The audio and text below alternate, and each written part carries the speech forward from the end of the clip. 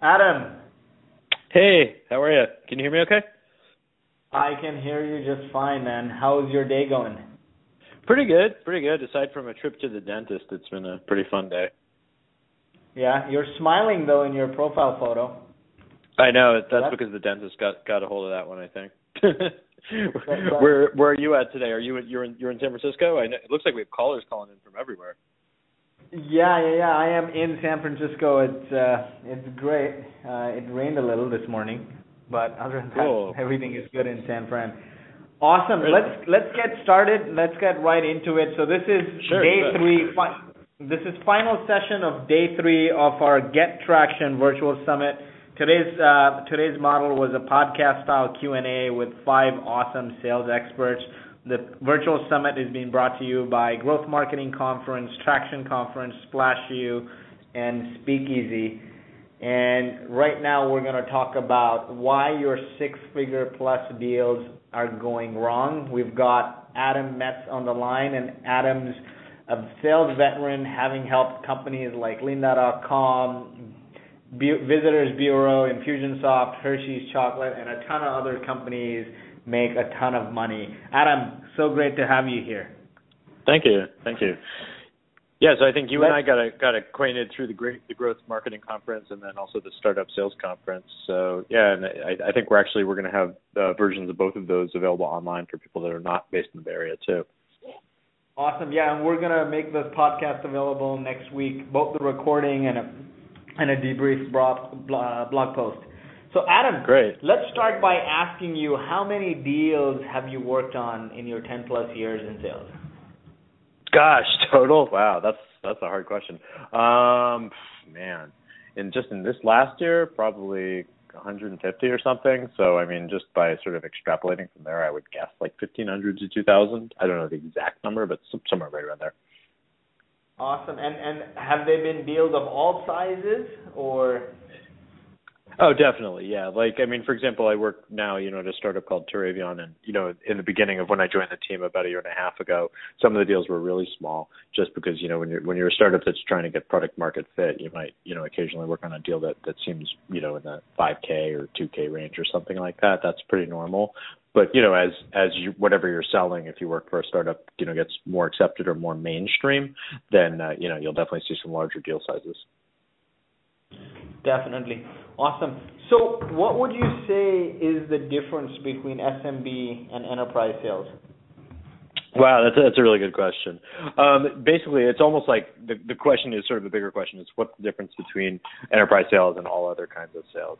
I like to think of sales in sort of three separate categories. There's selling to consumers, and that would be like, let's say you were working at a furniture store and, someone came in and said, I want to buy a couch. That's, $1,500 or whatever. That's selling to consumers, or maybe selling someone a, $20,000 car.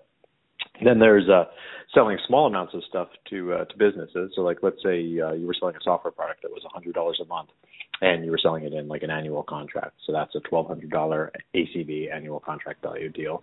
And then there's selling into enterprise. And when you sell to big companies, a few thousand people or larger, typically I'm seeing usually the deals are 100K, millions, that kind of stuff in terms of like how big the deal is.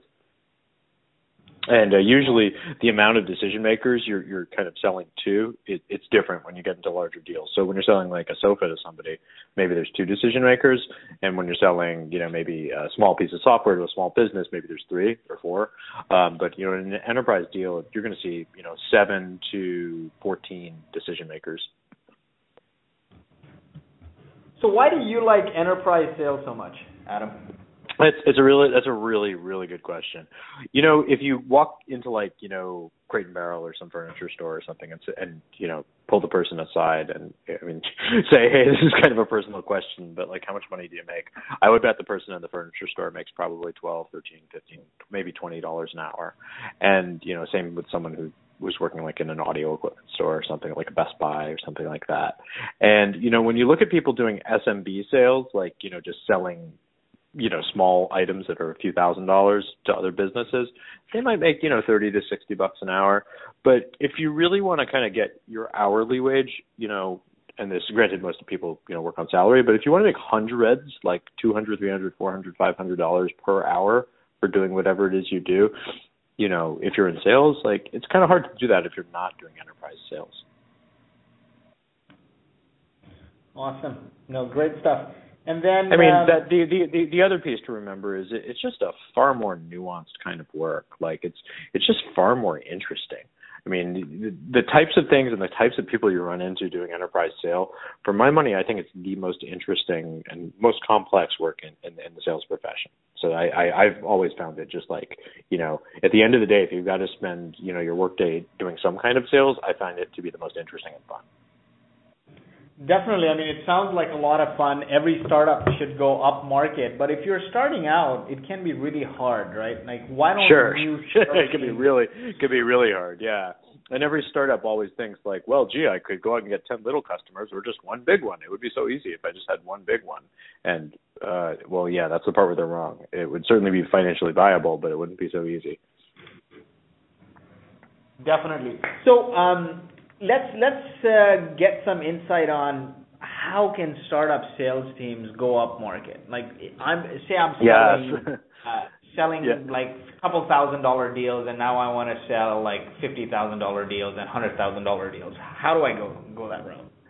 Yeah, no, it's a great question. Like I know you work at Speakeasy, and I'm looking at Speakeasy's website, and like so they have like I guess their pro product is $20 a user a month when paid annually. So if you were to look at the like a 10-person deal for a year, that's about $200 a month. So you multiply it by 12, that's about $2,400 a year.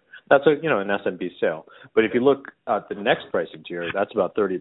So imagine if we were selling $30 times 1,000 people working in a larger company, right? Times 12 months in a year, that's a $360K deal. That's an enterprise deal.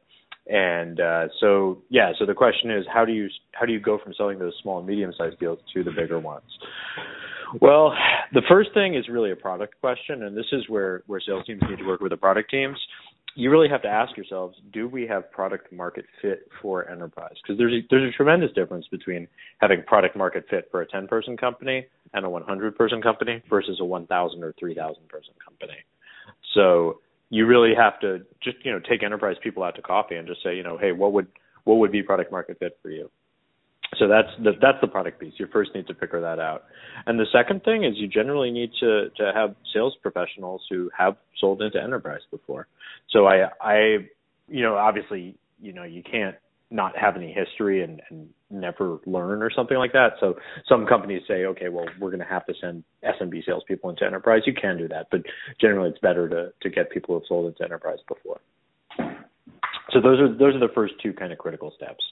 And if you've never sold to a large company before, there's a lot of books I think that would be pretty helpful. The stuff that Jill Conrath wrote over the last 10 years is really good if you're ready to make that transition. If let's say you're a sales professional, making a salary in the low hundreds or even below the 100K mark, and you want to double or triple what you're making, enterprise sales is really worth a look. And if you read, there's a book called Snap Selling that's quite good, and we can share that link in the chat.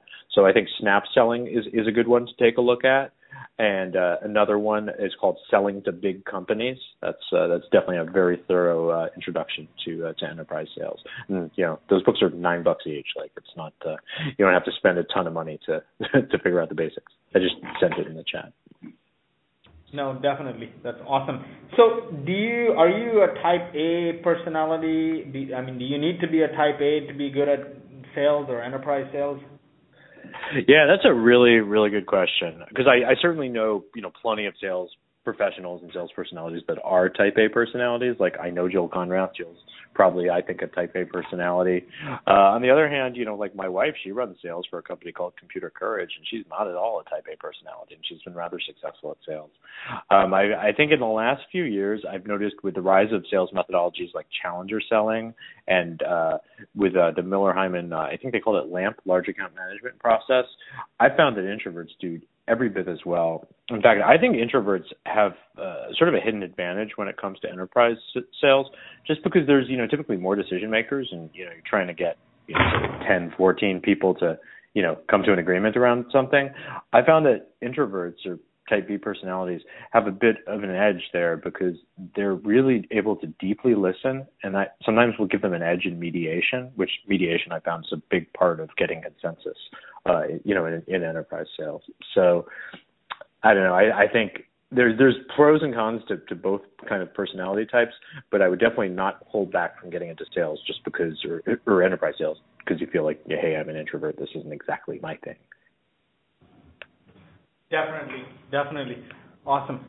So what is executive sponsorship? So I've heard you talk a ton about it. Tell us about this executive. Yeah, no, that's a huge thing, because that's, when you're thinking of how any enterprise deal is won, that's like the first huge milestone, I would say. It's a lot of people would call that like the 33 or the 40% mark in any deal, because if you can nail executive sponsorship, you've got a prayer. If you can't nail executive sponsorship, it's going to be very, very difficult. I can't think of any large deal I've ever won without executive sponsorship. So an executive sponsor, like right now, I'm working on a deal with one of the largest software companies in the world, and I had my, I think, third or fourth meeting with them the other day, and I met with a guy who was actually quite senior. He wasn't like the CMO of the company, but this is a huge company, probably 50,000 employees or something. And this guy is certainly a general manager, or he runs a decent sized department. But I just wasn't certain if he could be the executive sponsor of the project. And so when I sent him a rough scope document, I just asked, a few questions like, hey, if we were to move forward with this project, who would be the project manager, the person who does it day to day? But then who's going to be the project sponsor? Or some people call them the senior executive, or the kind of the corporate owner of the project. And so what this person would do, and they would be accountable to, their own executive board as well, it's to own the business case, to be able to justify, okay, the reason this deal is moving forward is because the business case is X. So that's like the big one. They're also the one who's going to do all the risk management for the project, and then they're going to inside the organization, they're going to work with any other kind of sponsor. So like, let's say a chief financial officer with legal, and so then then there's additionally a relationship between the executive sponsor and the day-to-day project manager. So they would provide resources for this day-to-day project manager. So you might be spending more of your time with the day-to-day project manager as as the deal goes on, but ultimately this executive sponsor is going to be a critical decision maker for you. Awesome. No, good stuff. So why do what does negotiation and this mediation process, what does that look like in enterprise sales? Walk us through some. No, that's a really critical question, because you're typically working, when you're selling it to enterprise, the one thing that's really neat about enterprise is you're going to encounter lots of different kinds of personality types. You're going to encounter people with varying sort of levels of risk that they're comfortable with, because you might, be selling to one person who joined the company 2 months ago and therefore is not very risk tolerant, versus someone who's been at a big company. I ran into an enterprise software person this morning. She had been at her company for 12 years. So, she kind of knows the rules of the game and how things go internally. And so each of the buyers has different levels of political clout. Generally speaking, enterprise companies will be older. They'll be, probably 3+ years old. It's pretty rare to come into an enterprise company that's brand new. Although you can sometimes find that by virtue of a merger or an acquisition. Like maybe, let's say there were two 1,000 person companies that got smushed together in a merger. That could create sort of a new enterprise company, and that can actually make for more challenging selling. But so that the other thing is that sometimes you'll find a very gender balanced team, a mixture of men and women. Other times not. Sometimes you'll be selling to a group of stakeholders that actively dislike each other. That's really interesting. You don't see that as much in small and medium business. Sometimes you'll be selling into a total love fest of people that like each other but may just have different strategic objectives. So, they're sort of like snowflakes. Like every enterprise deal is different. I know it sounds cheesy to say that, but it's the truth. No, definitely. I can see that happening here. So, the sales cycles are long, the deal sizes are long. What are some of the phases of a typical enterprise deal? Sure. Yeah, so the first phase is usually always the same. It's called entry. And so that's when you're just, getting involved, getting introduced to them.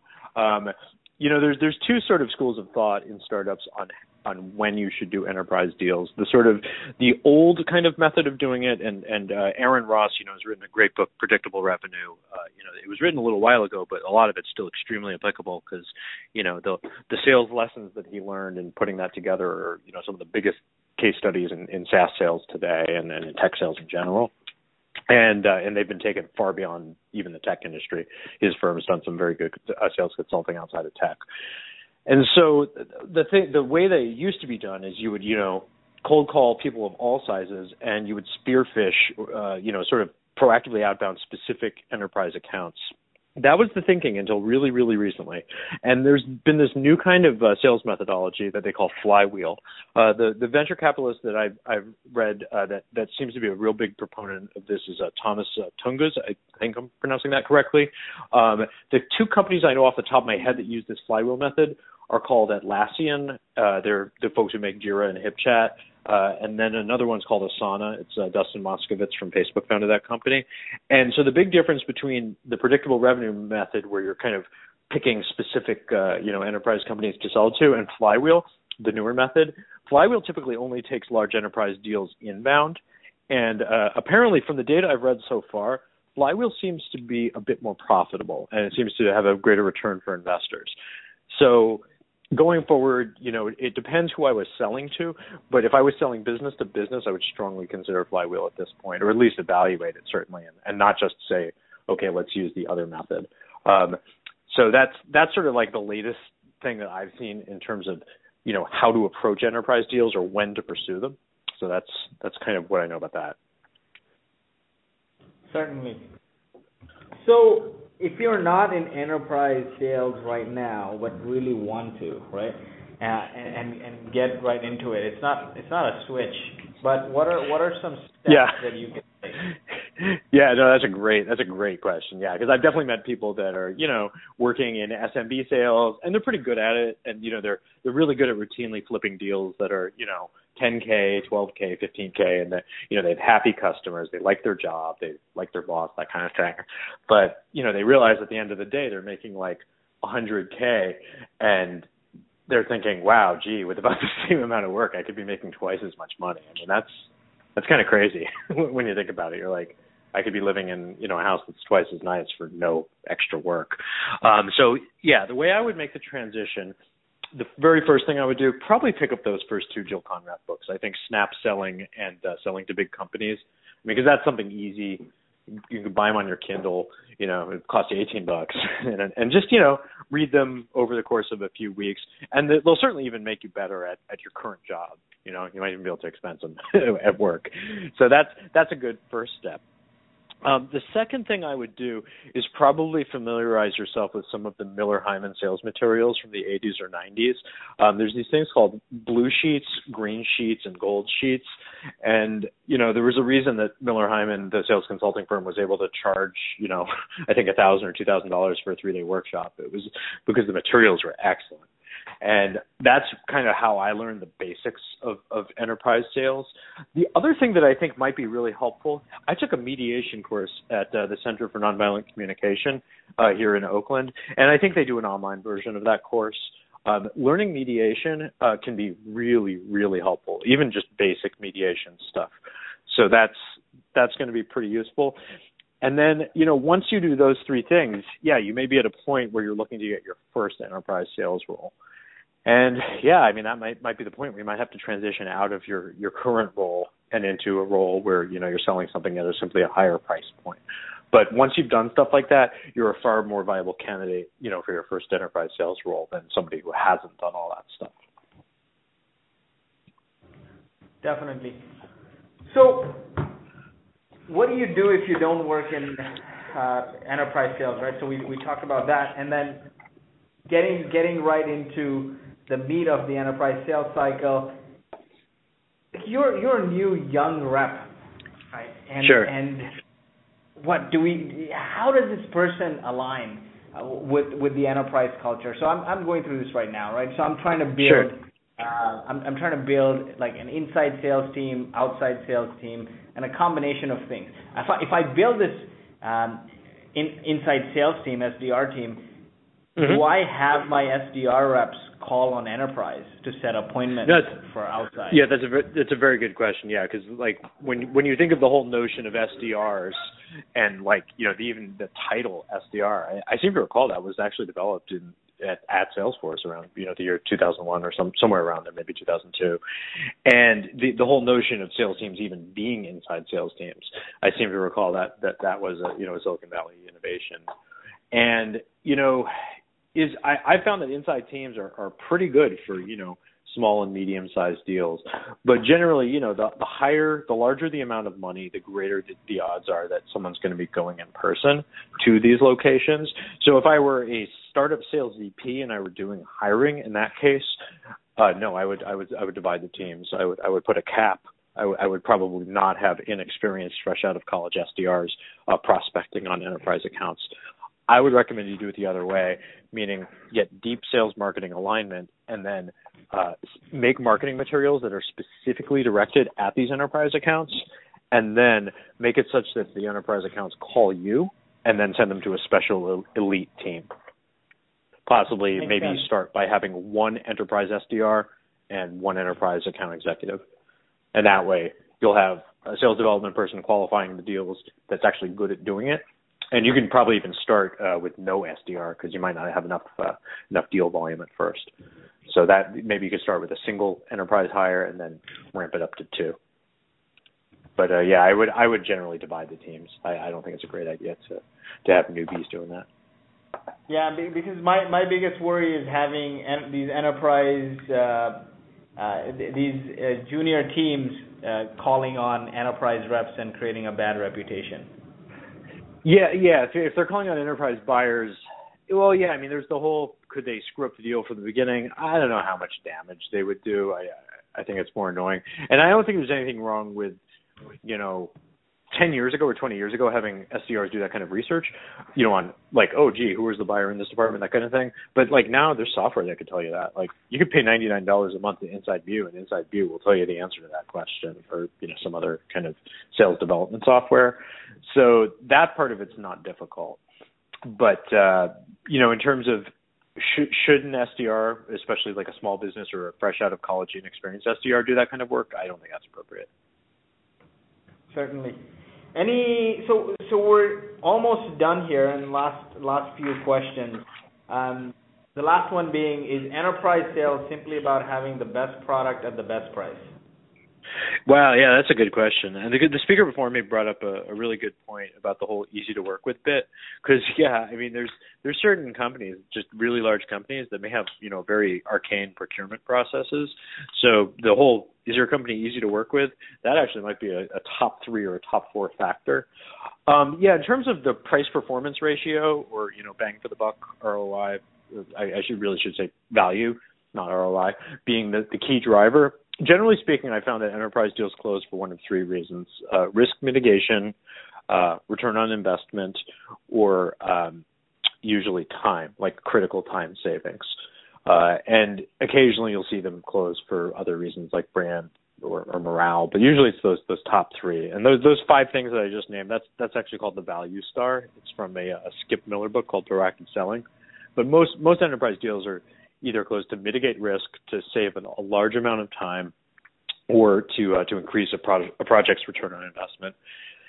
So given that, those are the key drivers. Can you just go back to the main question again, Lloyd? Sorry, I lost you there. Can you go back to the main question, the question you just asked? Which was, is it about price and the best product at the best price when you're selling to enterprise? Like, let's go in and just get the deal. Great. And so my answer to that is that that reason is probably about the 10th to 14th reason that these deals would close.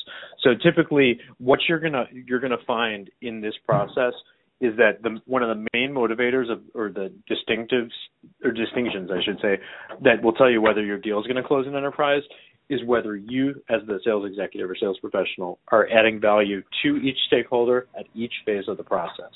And that's probably the most recent research I've seen on that has been in the challenger customer and in challenger sales. And so if you're looking for sort of what's the main thing that I can do as a sales professional to ensure that my deals close, is to add something positive, be it knowledge, skill, what have you, to each of your deal stakeholders at every phase of the process. If you're capable of doing that, that is the biggest predictor of will they buy from you, and will they buy from you multiple times. Awesome. Well, thanks a ton for your time and your advice. Oh, you bet. All your help. And if you'd like to see more about what my company is doing in sales, I'm the VP of Sales at Terravion. We're a Y Combinator startup, and we do aerial imagery to help farmers and wine growers quite a bit. So that's at terravion.com. Awesome. Great stuff. And where can we find you? Oh, sure. I'm pretty easy to locate. I'm just at adammetz.com. Or if you'd like to see the work I do with the Startup Sales Conference and the Growth Marketing Conference, just go to growthmarketingconference.com, and I'll see you at the conference. Awesome. Great stuff, Adam. Thank you.